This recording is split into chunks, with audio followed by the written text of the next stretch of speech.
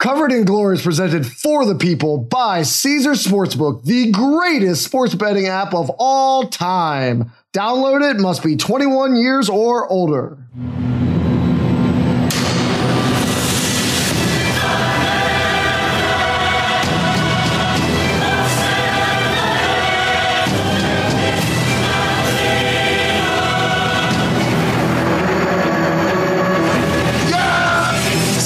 To another edition of Covered in Glory, where we are going to do an old school episode today, Brett. We are not going to do study abroad. We are going to stick to the big six teams in the Premier League, just like this show was founded a couple of years ago. And I am excited to return to our roots. How are you feeling tonight? I'm good. I mean, we're full gear. I mean, this season's getting a little interesting. The Champions League, they found that way to make this the least interesting Champions League group stages of my existence. But the Premier League is intriguing me, Toby. There's a lot going on, especially involving your Chelsea team. Their big win against Spurs.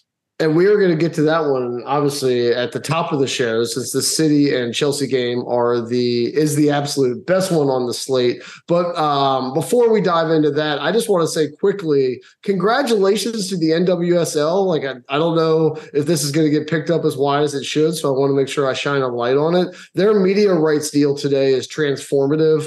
Getting $240 million guaranteed for women's sports here in America is an excellent, outstanding milestone, and I'm here for it. I'm going to watch it. I go to Spirit games. My daughter Kate went with me, and it was one of the highlights of her year. So I hope they continue to get out there and spread it. And with being back to back with Emma Hayes leaving Chelsea to take over the U.S. women's national team, I love the week that women's soccer is having here in America. Yeah, it's pretty great, especially to see this progress move forward when, one of the stalwarts and most outspoken people on the team in the push for progress, Megan Rapinoe, it's kind of her career's winding down, but now you have a whole new generation that's going to have this whole new light on it. And, I'm still waiting for 5-6 years until there's a Mergler on the back of a Team USA jersey. Is that what we're going to see here? I don't know if she'll ever wear the stars and stripes, so she'll make me proud either way. I think it's particularly cool that they got this deal after the Rapinoes of the world kind of fade out, right? Because Alex Morgan's on her way out, Rapinoe's done, and the new generation will step up, but the new generation isn't as bankable quite yet because they're not as famous as them, and media companies were still lining up for these rights. So congratulations. It is a great moment for that league. There's always doubt when a league is founded, whether they'll make it. We keep seeing spring football leagues, football Americano flame out. And for the NWSL to make it this far, this fast, I think it's going to be the biggest women's sports league in America by a pretty wide margin, with the WNBA being the only competition. And I'm super excited. So congrats to them, and we will be here supporting it. But not as much, obviously, as I support Chelsea. And Brett already alluded to them. They are the number one story for both past and present reasons after playing one of the craziest games we've ever seen in the Premier League. And now they get to host the Citizens. They get to host the juggernaut that is Manchester City at the Bridge on Sunday at 11:30 a.m. Manchester City in that matchup at Caesars is minus 135. Chelsea is plus 360. The draw is plus 270. Manchester City minus half a goal is minus 135. And Chelsea is plus 105. And Brett, I think I just tipped my hand a little bit saying they are the most interesting team in all Premier League at this exact moment. Would you agree with that? Or do you think this re-rise of this juggernaut that is City is actually the most interesting story in the league? I think it's just a combination of where almost all of the top four teams are at. Newcastle continues to just blow apart expectations given their roster, despite the fact that I think they played the hardest schedule by XG differential in the Premier League. So they're interesting. I think Liverpool kind of being back is interesting. I think City maybe righting the ship, or maybe it was just all Rodri absence all along. And then Chelsea, if the XG variance goes in their favor, which we know our famous line about that, they're intriguing as well. Like, I don't know if there's one that stands out, but Chelsea is certainly in the mix of that conversation. Well, look, I actually want to start with City for a moment, then we'll dive into Chelsea because they did just play an incredibly memorable match last week. We just have to talk about Doku for a moment. He basically went full Globetrotters.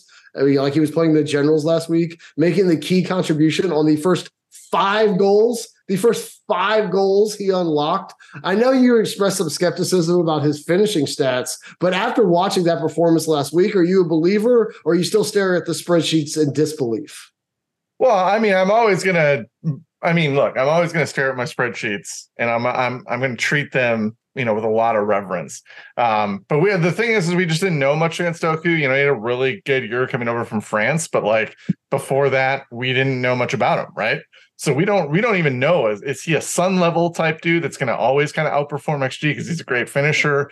But the thing that his chops that have never been under criticism, or at least under my skepticism, was his creation chops. I mean, he is just as effective as guys like Matoma and Jack Grealish at dribbling into the box, at taking on defenders, at playing dangerous balls into dangerous areas. And if he can add goals to that, we are talking about the next Premier League superstar.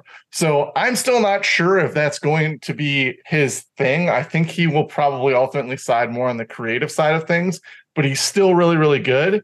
And I think it's going to create a really interesting conversation is like, I don't see how him and Jack Grealish play together. So is Doku going to be the reason that Jack Grealish leaves City after that record signing fee? So his emergence is going to be interesting on a whole bunch of fronts. Yeah, and I couldn't get over his performance last week. Like he showed exactly how to destroy a bus far better than Dennis Hopper in speed. He plays a beautiful 1-2 in a tight space.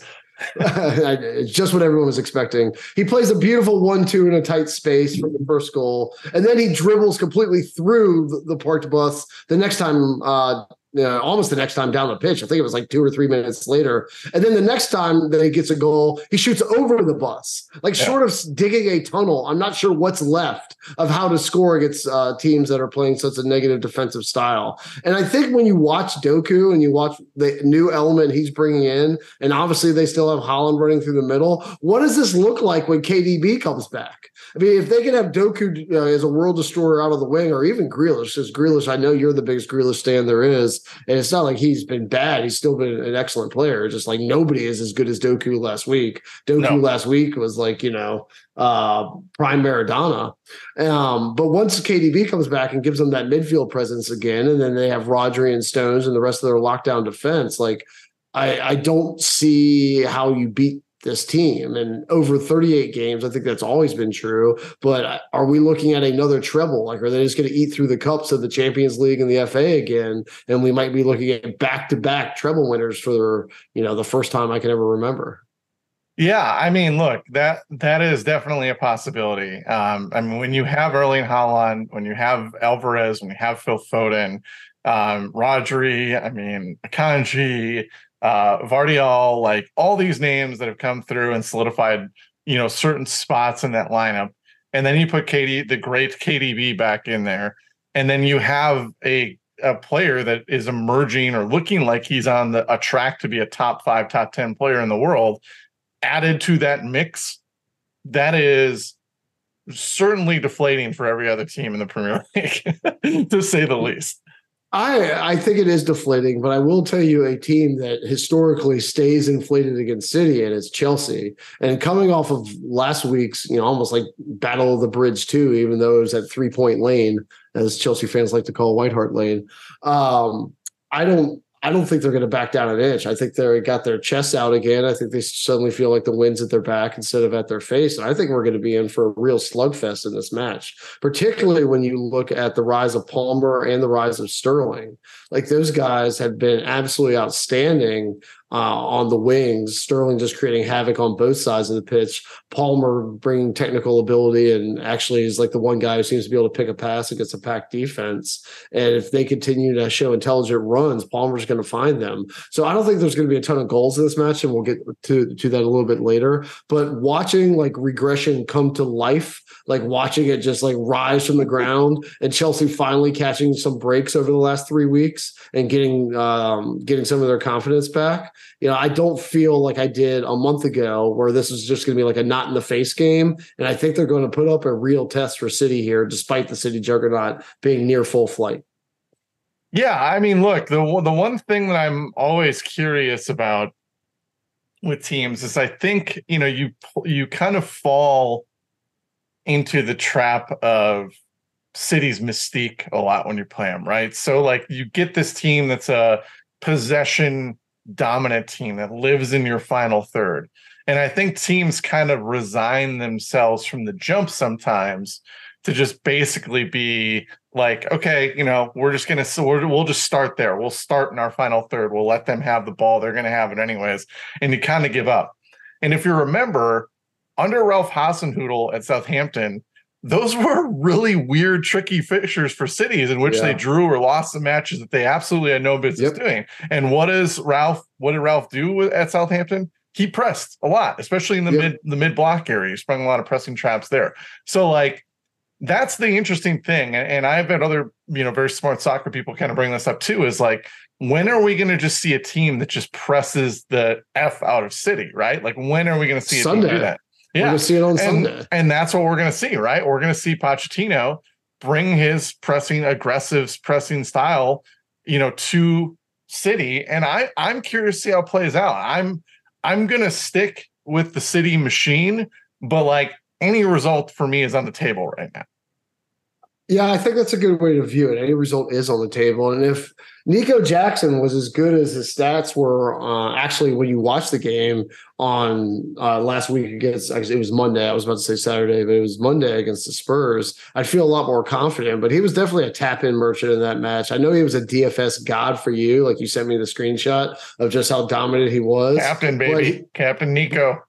But when you're playing 11v9 and the nine's playing a suicidally high line, like which we'll talk about here in just a minute, like I don't think he proved much besides that he could stay on sides about half the time, which is trending up versus the way he strayed off in previous matches. I think ultimately, while every line and every result is possibly in play here, they would need Reece James to be 2021 Champions League Reece James to have a true shot in this game, to feel like this was a team they could go toe-to-toe with. And unfortunately, I just don't think he's there yet.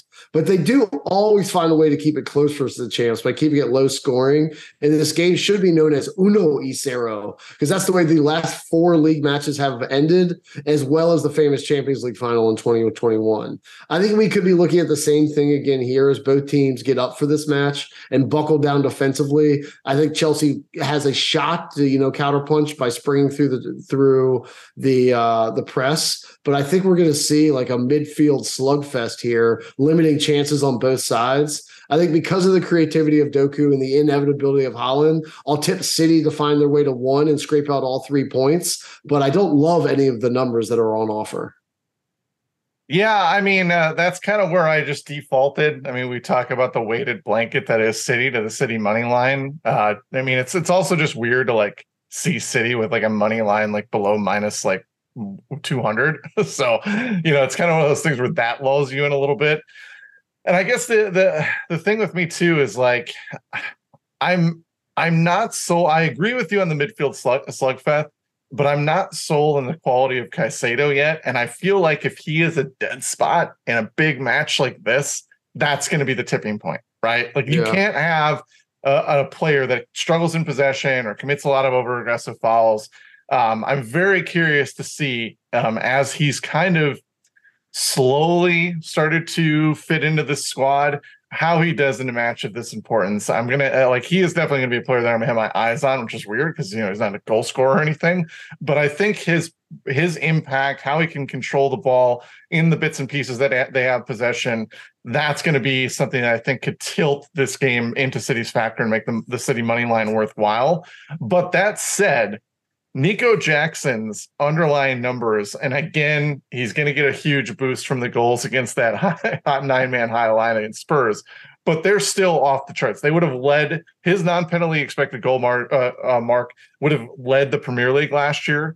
At this point, and he's somehow plus 300 to score. You're telling me in a transition type of state, in 1 out of every 3 games, this guy isn't going to get a goal or at least have a great opportunity for a goal, whether he finishes or not. Obviously, it's a different story, but that's why I want the money line. So I again, this match has got me going back and forth, Toby. I'm really, really looking forward to it because of it, but I have no idea really how to handicap it.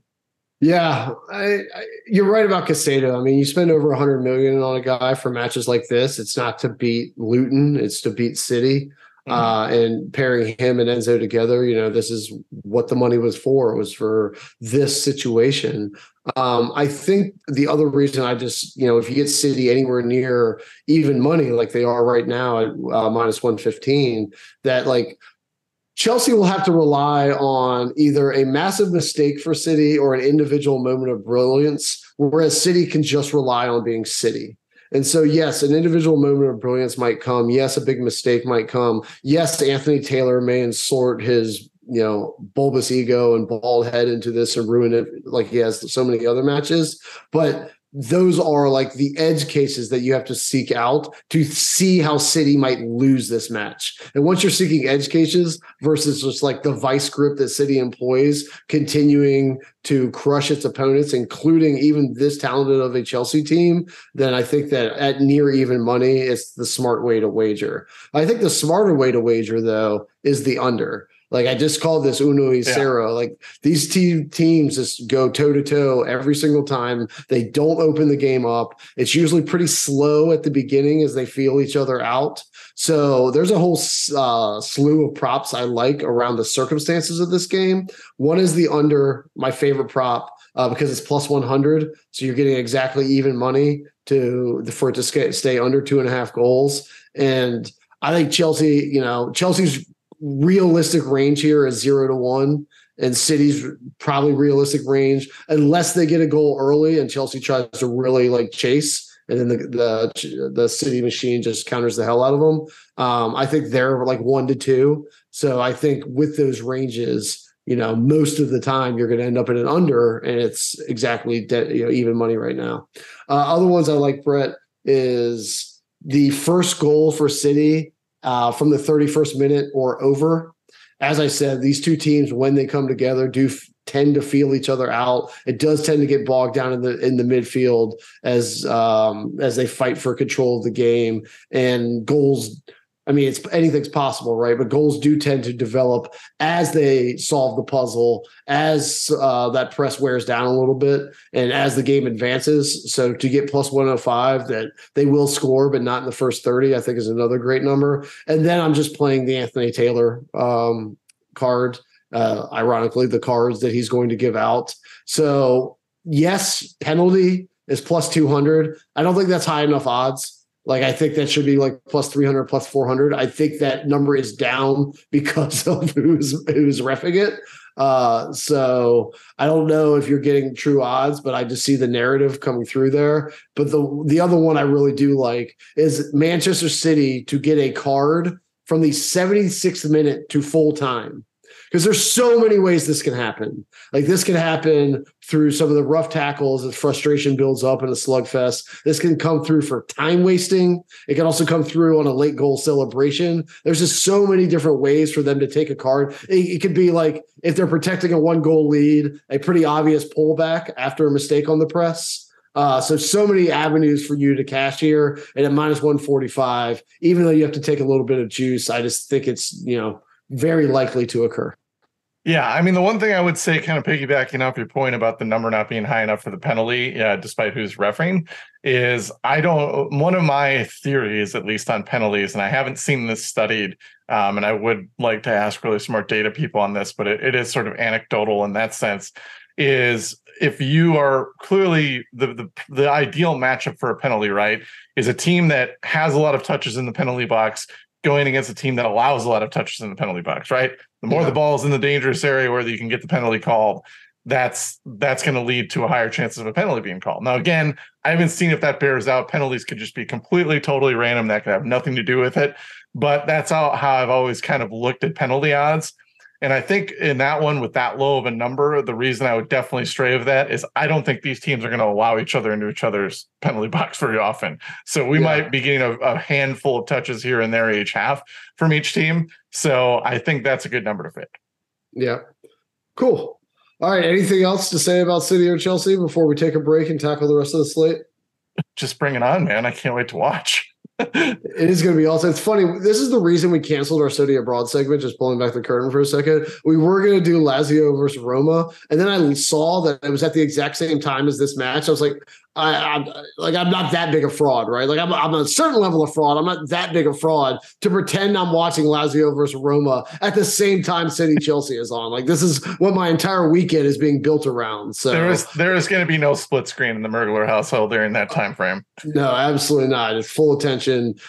We talked, I think, 2 weeks ago about like fixtures you circle as soon as it comes out, and Chelsea versus City is, obviously one of the first ones that I bear down on every year. So let's go ahead and give Caesars a little bit of love and then tackle games that are far worse than the one that we just talked about.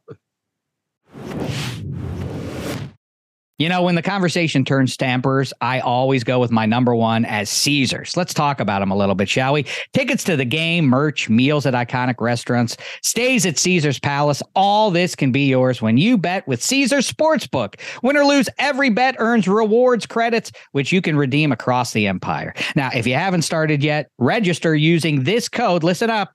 Omaha Full, the word Omaha and the word full.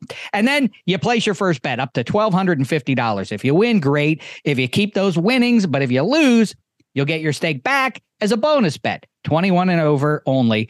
Offer valid and must be physically present in Arizona, Colorado, Illinois, Indiana, Iowa, Kansas, Louisiana, Massachusetts, Maryland, Michigan, New Jersey, New York, Ohio, Pennsylvania, Tennessee, Virginia, West Virginia, and Wyoming. New users and first $10 plus wager only. Must register with eligible promo code. Bet amount of qualifying wager.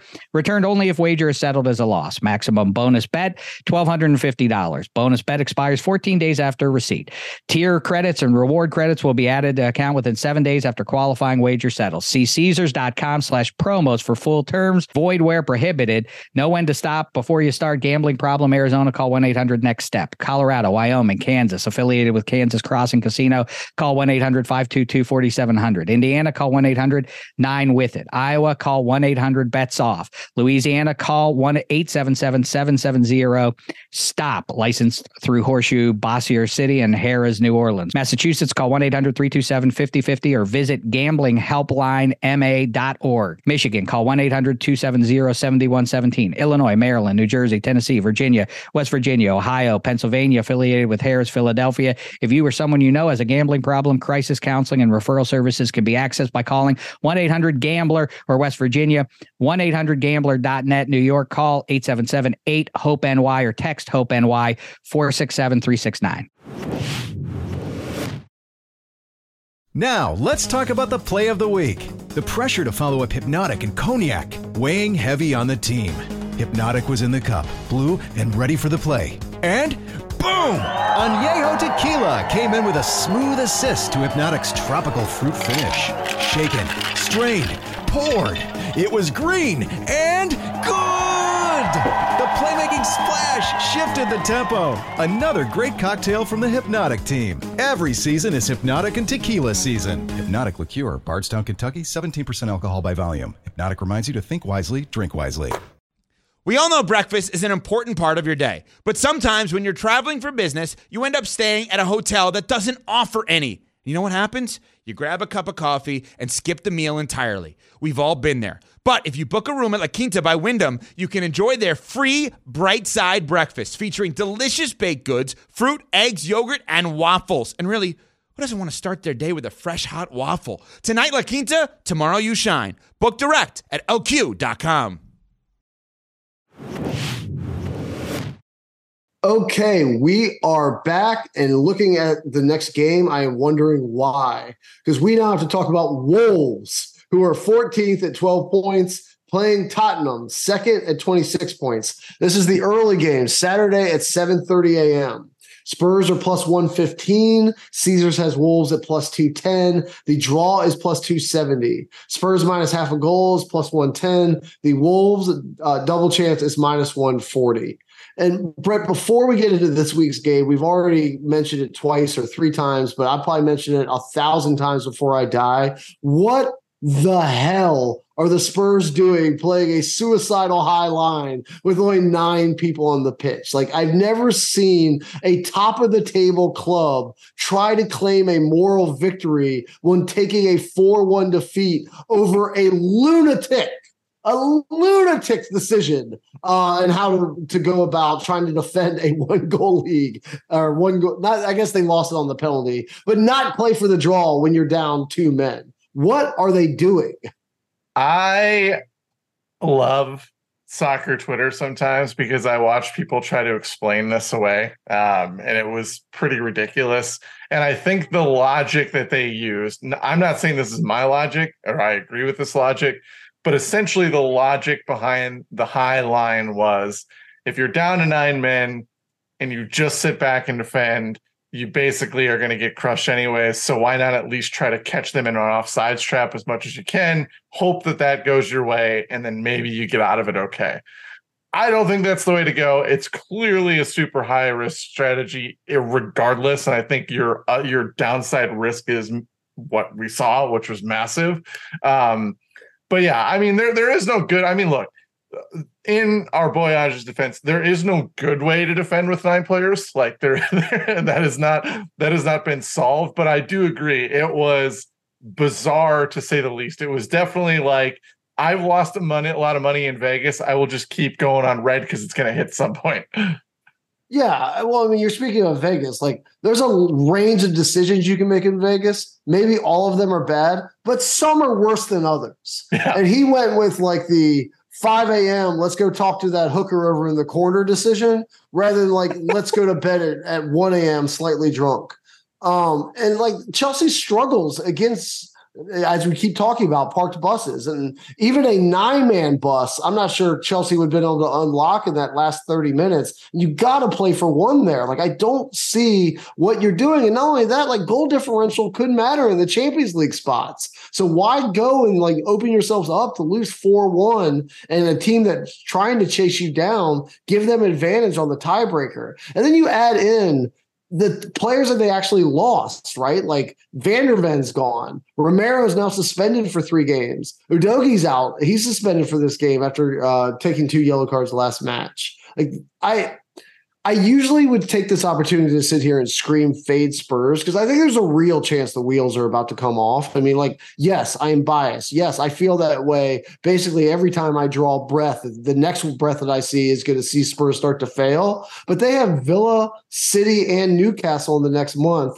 They're going to have to play probably 2 of those games without their center back pairing. Van der Ven might be out for like 3 months. And I think they're in real trouble. Yeah, I mean, the thing is they're going up against a Wolves team without Pedro Neto. I thought about that as well. I was kind of looking at it like this is probably the prime moment for them to have a little bit of a slide. But then you took away the most creative player on a pretty poor attacking side in Wolves. Yeah. And weirdly, I still have an anytime goal scorer bet, but hey, that's just me.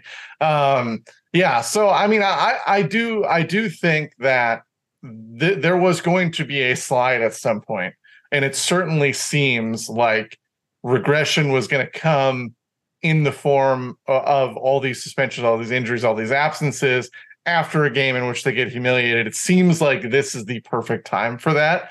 Unfortunately, I think they're catching a really bad team minus their best player at what would be the ideal time for them to start sliding. They could still very well lose to Wolves, but I also just think that even their second unit, I mean, if you've seen the names that Wolves have been starting, I know you probably haven't, but like, when Max Kilman is arguably your best defender and is being rolled out there as a center back every single match for Wolves, you're telling me that whoever Chelsea is going to decide in their center back pairing is going to be worse than that? I don't think so.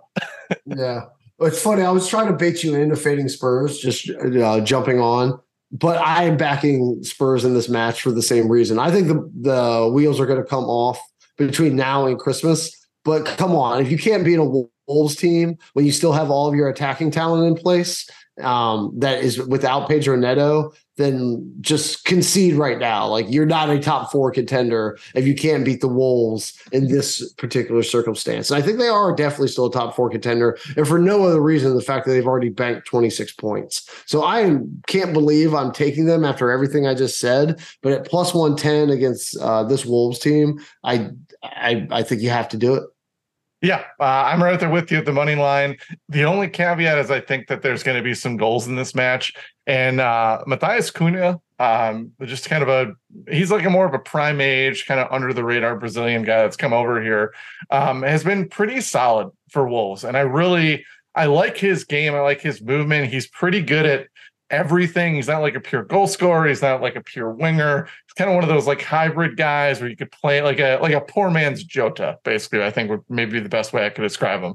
But I think in this game against Spurs, in which we will see a lot of open spaces, his anytime goal scoring number was plus 250. And I just don't see this Spurs team down all these center backs or defenders like putting up a clean sheet. So Wolves' goal is coming from somewhere, and that leads me to the odds on Cunha. So I don't think he's like an amazing, up and coming dude. He's already 24, so he's already in his soccer prime. But I do think this is a good matchup for him against kind of a depleted Spurs back line. Yeah, we're attacking the market in a similar place, just in different ways. I didn't go as aggressive as you did in trying to identify a single anytime goal scorer, but I do think there's going to be goals. And so I'm taking the over 2.5 at minus 150. And when you're talking about a Spurs team that just played a high line with 9 men and now do not have either of their starting center backs as well as their starting left back, I don't see a clean sheet either. And once you don't see the clean sheet and they have all their attacking talent and Wolves kind of suck on the defensive side, I think getting to 3 goals is not a foregone conclusion, but there's more ways to get there than not in this match. Yeah, you're not wrong, man. I like I said, I think that you're on the same side as me of we're looking for the fact that Spurs are not really in a position to hold a team, even as poor of an attacking team as Wolves, down to a clean sheet. So I'm for whatever logic leads to Wolves scoring goals. And if you're going to follow that logic, I thought you were going to give this one out. I actually kind of predicted it in my pre-show, which I bet on what Brett will say in this matchup. It's not as popular as Guess the Lines, but maybe one day we'll grow it to be. The Spurs come from behind and win or draw is plus 320. And so with a team that is struggling so much defensively, I would actually rather play the plus 320 that they concede first and then find a way back to at least a point versus just playing them straight up on the money line. Yeah. I mean, again, not a bad bet at all. I thought about it. I looked at it. I wasn't crazy about the odds on that one. Just because, again, I think the Wolves goal, the gut feeling I have about a Wolves goal is that it's going to probably come more as a consolation thing. I think Spurs are still going to be aggressive and pressing, and Wolves don't have the midfielders to handle that. But certainly with the volatility of the Spurs team, it's definitely a thing to look at. And if you can swallow that juice, or if you're happy with that number, then take it. Yeah. All right. Well, you want to talk about volatility. There's only one place to go, and that's Manchester United, 8th at 18 points. Versus Luton Town, 17th at 6 points. This game is Saturday at 10 a.m. Caesars has Manchester United at minus 300, Luton at plus 800, the draw at plus 400. Manchester United minus 1.5 is minus 115, and Luton is minus 115. So, Brett, I took United last week because of Bruno Fernandes, and he made me and United both look better than we are after he caused 2 players to collide like they're in a cartoon before slotting home the extra time winner. But that Band-Aid sure didn't last long before they went out and got beat by Copenhagen midweek in the Champions League, conceding an embarrassing 4 times. So as I looked at this matchup, I did not look at any spreadsheets. I did not look at any stats. I didn't look at anything except for a crystal ball. And this seems like the exact type of game that gets a manager fired. This is the game where you're on the hot seat, where you can't come through at home, where you're playing a bit of an also-ran, and you somehow lose 1-0, and you don't have an office to come back to on Monday. So I guess my first question for you is, do you think Ten Hag is actually on the hot seat and is one bad loss away from getting fired? And if so, is there anyone who could actually fix this mess?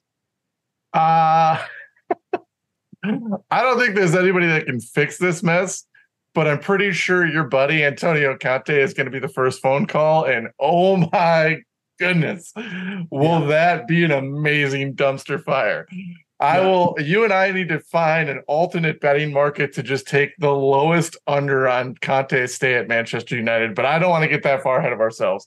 I wish I could have some sort of like financial instrument to cash my future wager on how fast he would get fired. But if I could get the money now up front, I would contribute to United to hire him because I want to see it that bad. So, if I can come out and create like some sort of weird financial, future time bending pyramid scheme, I'm here for it. Yeah, I'm with it as well. Like, because it's funny because just the other day I asked that question to a friend of mine, and I was like, "Who would take this mess?" And immediately he sent back a picture of Conte, and I'm like, "Oh yeah. Naturally, that's who's going to do that." I'm looking forward to Marcus Rashford being the best wingback in the Premier League. I was thinking Mason Mount wingback. I was looking forward to seeing that. Man, but go ahead. At least he would see the field. Yeah, because it's not going to be like Zidane. Why would Zidane take over this dumpster fire in the middle of November when he's used to winning trophies by just coaching the best players in the world? Like, why would he want to come in and do this? And so, like, Ten Hag, yes, is somewhat like it's almost like suicide by cop. Like, you can only start the Maguire Evans so many times without getting fired. Like, he must have a great contract that's ironclad, and he's already had his lawyers review it, and he knows he's getting paid out. Because how do you have Varane on the bench available to you, and you keep rolling that out as your center back pairing unless you're like begging for the sack? I mean, I've never been like a huge Varane guy. I obviously think he'd be a little bit of an upgrade over that group, but I don't know. I mean, because the thing about Ten Hag, I don't know if you saw this, but they had their midweek. I'm sure you saw this part of it. They had their midweek capitulation in the Champions League, and his whole thing. So this is the thing that we have to remember after they lost to Copenhagen, who by the way, it should be repeated, is one of the weakest squads in a pretty diluted Champions League pool already this year. All right. And not just losing, they conceded 4 times. Yes. It doesn't matter if they're down a man, 4 times down a man against FC Copenhagen is just absurd. And all Ten Hag does, and this is the guy that is the old school type of manager, like these are the players that he wanted. It's his style. He's had multiple years to put them in. He basically set up the table himself and then was like, this food sucks. But instead of just being like, hey, this is my fault, it's the decisions are terrible. The referee wants to get us. And it's like, dude, bro, like FC Copenhagen just put 4 past you. Look in the mirror. It's crazy to me. So I'm actually at a point now too. I mean, I love the United misery. Like, I'm sorry, United fans, but I delight in your misery. I'm an Everton fan. I got to find something to delight in. So I am kind of rooting for this to end just because that really got to me. I mean, I think anybody who's in a position of leadership who sees that response is just like, what the hell, dude? Like, what are you watching out there? It's not the referee's fault that you gave up 4, buddy. Your players suck and you're a bad manager. So like, oh man, it's going to be delightful. I mean, I looked so, Toby, I stared so long at Luton Town plus 800 money line. I just fixated on it in a trance, being like, this is one of the worst teams in the Premier League. Can I really go this far? I wanted to put it in the 5 point. I wanted to pick them. I could only get to them at plus 1.5. But man, trust me, I was close. Well, you clearly didn't watch enough of Ross the Boss Barkley to be able to get all the way. He was running that counter fast break like prime Magic Johnson, and I still love him. I have to admit, I still have a massive. I got a soft spot for Ross. I felt like when he went to Chelsea, if he would have stayed at Everton, we'd be talking about a very different story with Ross Barkley. But that's a whole other podcast thing for Everton diehards if they ever want to hear that one. Yeah, I'm sure that will be huge ratings. Huge. So I of course took Luton on the plus 1.5, but Brett, I am on my prop giving out the highest odds I've ever given out. The highest odds I've ever given out on this podcast. You're usually the one giving out crazy things. I'm usually the guy playing a little bit more conservative. Tell me that you cannot see the following newspaper headline on Sunday morning all over England. Ten Hag fired after losing 1-0 to Luton. No, but dude, I'm there. I didn't have the guts. You clearly have the guts to do this. Exact score. What do you think the odds are on the exact score? I mean, if they're plus 800 on the money line to just win, plus 3,000. Yeah. Plus 3,000 exact score line. Luton 1-0. Come on now. I mean, this isn't something like if you play this 30 times, you're gonna get it once, and therefore you should get odds. I think this is the result 1 out of every 5 times with the current state of these two teams. Luton can't score more than 1, and United seems destined to get Ten Hag fired by losing this game. So you put the two together, exact score line 1-0 Luton plus 3,000. I love this. You have found so many creative ways to search through a sports book and find a bet. This is my favorite bet that I think you've ever made. And mostly because I don't even care. If you put this in the 5 point and it hits and I just get cream this month and I don't care. I literally will never care. I will buy you your favorite beer. I will watch you drink it or whatever, or throw an empty bottle at me on a punching bag or something. This is my favorite bet. If Carlton Morris or somebody or Ross puts the one away and it ends up 1-0, this will be my favorite bet of all time. I would love this. It's not making it into the 5 pint, but I think it's real value. You can make it in your 5 pint. You go ahead and go for it. But I think 1-0. That might be a real life bet just to do that. I can't afford to take that risk against you in the 5 point, but $5 in real life, whatever. We'll throw that in. The other one I really like that I believe is in my 5 pint, I'd have to look again, is both teams to score no is minus 110. And I think Luton is I think this bet should always be plus money in a Luton Town match. And it's not I think United's going to light the scoreboard up earlier. Like I said, the same thing against Fulham last week. I cashed it against Fulham last week, and Luton is substantially worse than Fulham on the offensive side of the ball. So both teams to score no, minus 110 will be one of my best bets for the week. So I basically took half of that, and I have Manchester United to score no at plus 650. That was my prop bet that I really like. Plus 650? You plus 650. Just checked just before the show. Oh my God. Okay. I'm betting that too. I'm in. Yeah.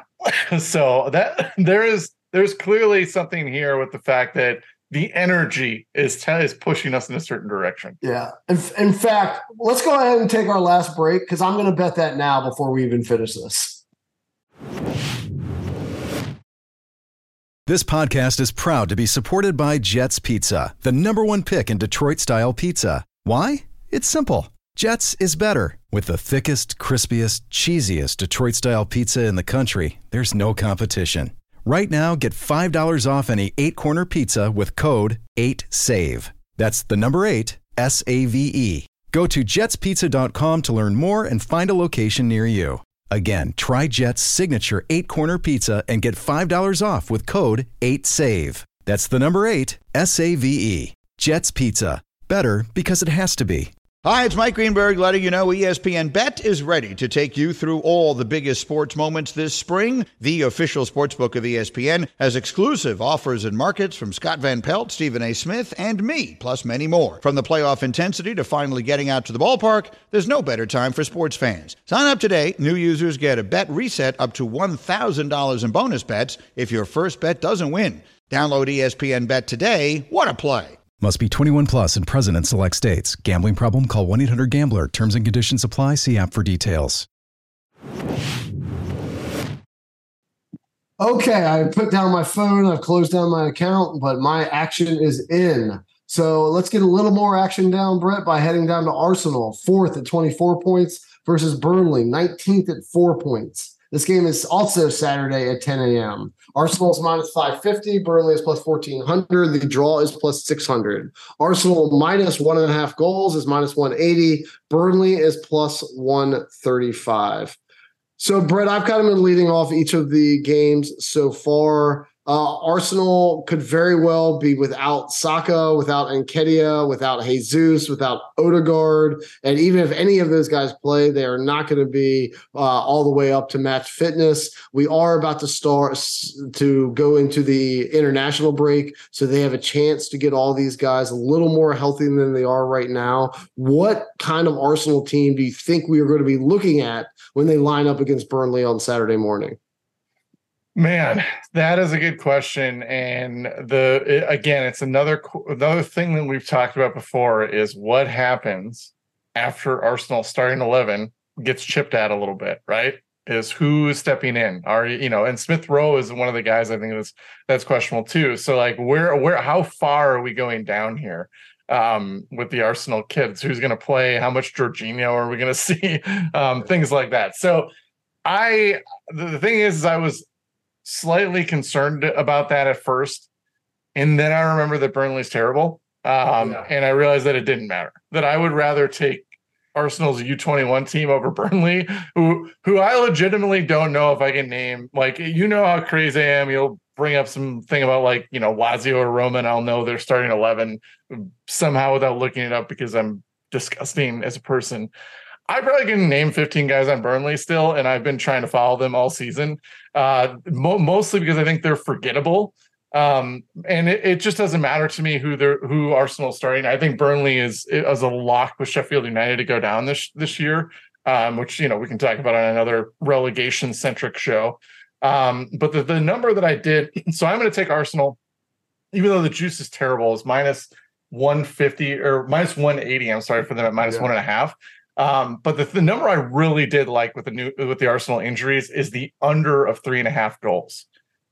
This could be a viciously boring, terrible match with some of the attacking talent being sucked away, and Burnley just doesn't have a way to exploit that. So the under being that high at 3.5, even though it's minus 150 for the juice, is a pretty good line. I would even adjust that down if you really want to go after it. We've seen this match the exact same way. Burnley is truly dreadful, but without Saka and Nketiah, Jesus, or Odegaard, I'm actually taking Burnley on the plus 135. But I'm not entirely convinced that Arsenal can get to 2. And if Burnley somehow ekes out 1 goal here, I'm definitely not convinced they can get to 3. So that allows me to take Burnley at the plus number that they could keep this within 1. And also stay within that under of the 3.5 at minus 150.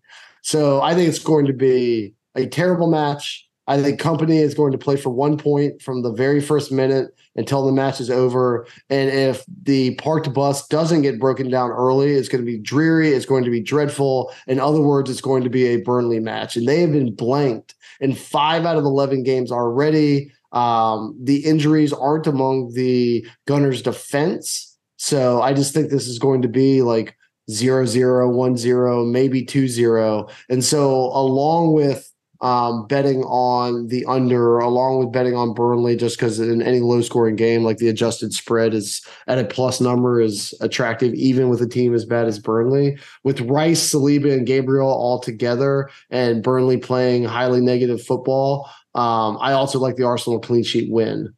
Because I think at minus 130 to win to 0 in a 1-0, 2-0 fashion is a better way to bet them than to eat the juice on minus 180 at 1.5 goals. You're not wrong. I just could not bring myself to want to recommend putting money on this Burnley team. So maybe you're a big Sander Berger guy. I don't know. I have no idea. Well, I can't recommend we continue to talk about that game. So let's move on to our final match, which is Liverpool, 3rd at 24 points, versus Brentford, 9th at 16 points. A great matchup. Sunday at 9 a.m. as the appetizer to the Chelsea City main course. Liverpool is minus 250. Brentford is plus 650. The draw is plus 380. Liverpool minus the 1.5 goals is plus 105. Brentford is minus 135. And so, Brett, it's a very weird Premier League year when I think Liverpool are clearly a top 3 team, but I'm also not shocked at all when they lose to Toulouse in Europa or draw with Luton like they did last week. They lack both that consistency and the killer edge of years past. And once Salah leaves for AFCON in January, the wheels could really fall off of this club.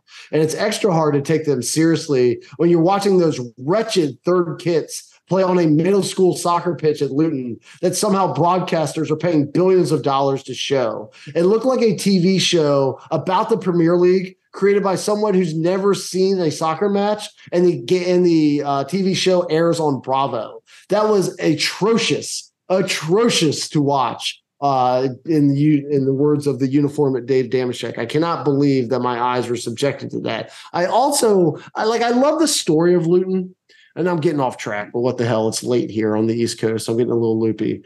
I love the story of Luton, but like in that pitch, is it like a reverse Hoosiers? Like when Hoosiers plays in that tiny gym and then they go out to the big one and they have to measure the rims and all that. When the big clubs come in there, do they need to measure the goals? Because Liverpool could not shoot worth a crap in that match. They looked like they were just like being blinded by mirrors the entire time and sailing balls out into nowhere. Could have been a Saturday Night Live sketch where like their arms and legs were falling off. I don't see what's happening. And I haven't watched every Luton home match. Is that a Liverpool problem? Or is this like really they can't adapt to such a tiny pitch?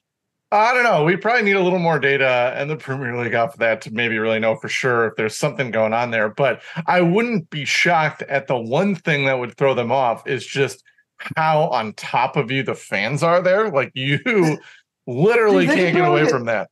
There's barely room for regulation depth of the goal. Like the net is like in the first row. That's how close that thing is.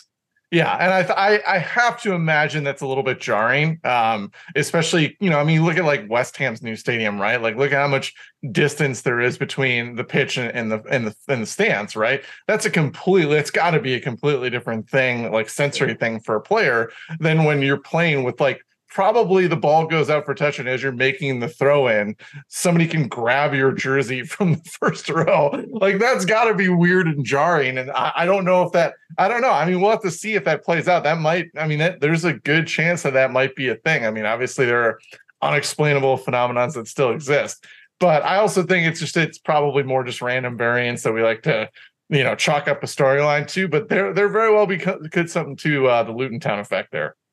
Well, don't poo-poo chalking up random variants and creating a storyline, because podcasts couldn't exist without that very trope.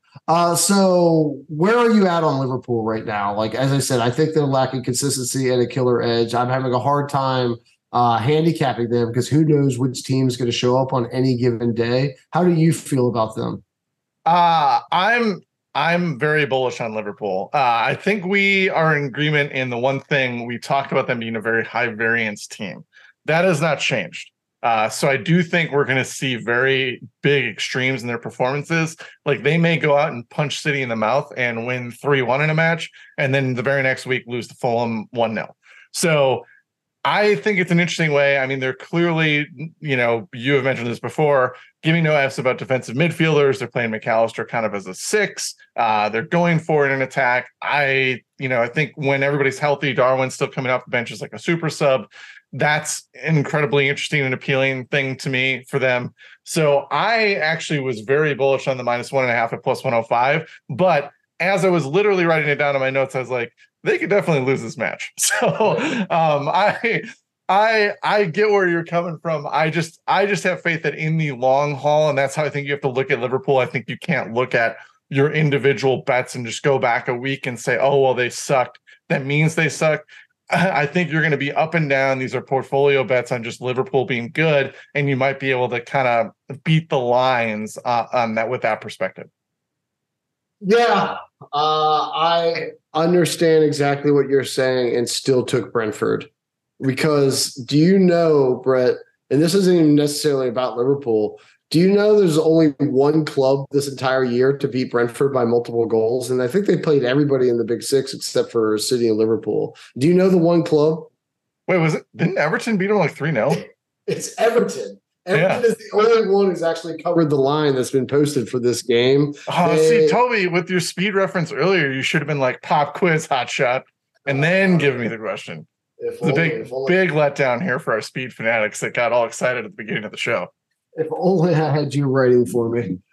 So Brentford's been constantly competitive this year. They've survived the Tony absence a lot better than I expected. And for them to be such big dogs to this team that just drew against Luton and just lost in Europa midweek, although obviously not with a full choice 11, I think is a little bit overly disrespectful. So I'm willing to back Brentford. You did just bring him up, though. Darwin Nunez, I can't believe what I'm watching sometimes. Like, guys are so open and he refuses to pass and instead will take like a 40-yard shot rather than playing it out to the wing. And so I am finally ready to make some money off of this. This might even become like my new Odegaard bet. Odegaard one shot on target. If Darwin Nunez starts, Darwin Nunez shoots. So you could actually bet just shots. Forget shots on target because we have no idea where these things are going to land. But as long as they're directed at the goal, you get credit for it. And he at four shots or more is minus 140. He's hit this in his last 3 starts. 5 out of the 7 times this year, he's played at least 60 minutes. So if it's Sunday morning and you see him in the lineup, I think you have to play this. It starts to feel like Locky. It's like he's in a version of Crank where he has to shoot or he will die. And so I love playing this number. I think he will hit it, but it is dependent upon when the lineups come out and whether he is in the starting lineup, because otherwise, even as a super sub, like I know he's going to come in and shoot, but he might not get enough opportunities to do it 4 times. Yeah, well, mine is sort of in the vein of hoping that those go in. I just haven't been super convinced by Brentford's 4-3-3 setup. I feel like they're a lot more solid in that back three, but they've lost Rico Henry and they don't really have the wing backs for it anymore. So I'm actually just taking the over of the Liverpool team goals at 2.5 because some Brentford games have also gotten a little nutty and they are extremely up and down and volatile in their own performance. They also might just like chip a couple of goals too, where they score on set pieces and then Liverpool puts their foot on the gas. So team goals over 2.5 for Liverpool is plus 120, and that's where my prop money is going. Plus 120. I think you should get a better number for that. That's a lot of goals, man. So not for Liverpool. Their attack is the best in the Premier League, I believe. Right? I have it up. Yes, it is best in the Premier League. Okay. All right. Well, I might book the other side of that if you're interested. But I probably shouldn't because in the 5 pint, you are beating me right now. You're up 7.5 to 5.5. But I kind of win because you're mostly up because of Chelsea. Like you took them on their over on goals and on the money line. And I don't think you thought it was going to happen in that exact manner, but it doesn't matter. You still get to cash those tickets and you still get to take the lead. I'm going a little bit conservative this week, Brett, to try to catch up. Because I think you're about to go crazy and I think you're going to self-implode. So I'm going to try to cash a couple of numbers on the way in. It's like once you're on a hot streak right now, and I've just seen this movie before, you go full Icarus and you get a little too hot, you get a little too close to the sun, and all of a sudden defenders at minus 6,000 are like in your 5 pint. So I am going with a lot of like low juice numbers, but a lot of negatives. Give me United and Luton both score no at minus 110. Give me Arsenal and Burnley under 3.5 goals at minus 150. I'm giving a conditional one. If Darwin Nunez starts, give me his 4+ shots at minus 140. If he doesn't start, I'll sub in Brentford at that plus 1.5 at minus 135. So taking a similar amount of risk. I'm not like really, giving you too much of a crazy bet there. And then I'm got 2 bets in City and Chelsea since it is the premier game of the weekend and I can't wait to watch. Give me the under 2.5 goals at plus 100. And then Anthony Taylor whips out that card on City at the end of this match. They take a card after the 75th minute to the end of the game at minus 145. All right. Well, I'm glad I can still surprise you, Toby, because after about 3 years, I did not fly close to the sun. I went very conservative. I got Spurs money line. I got Luton at plus 1.5. I have the under of 3.5 goals. These are all very basic picks, Toby. I have Liverpool at that -1.5 number, which might be the most questionable one in there at +105. And then I have the City money line at -140. So like, these are all simple. I've changed. I'm surprising you in our podcast relationship here. You have changed. I don't think I like it. I like the guy who just really went you wanted like my loss. Craig Dawson anytime goal scorer in the Wolves match. I know that's what you wanted. No, I like winning. So we are off next week. There is the international break, so you will not get our usual interchange of horrible advice backed by expert analysis, but we will be back Thanksgiving week. We couldn't stand being away from you guys for 3 straight weeks, so we will be back early in the week for Thanksgiving, giving you something to listen to while your relatives are all screaming at each other. So until that, we look forward to talking to you then. Enjoy City and Chelsea and the rest of this direct that they're going to show us. But remember, that is what the gambling is for. Take care, everyone.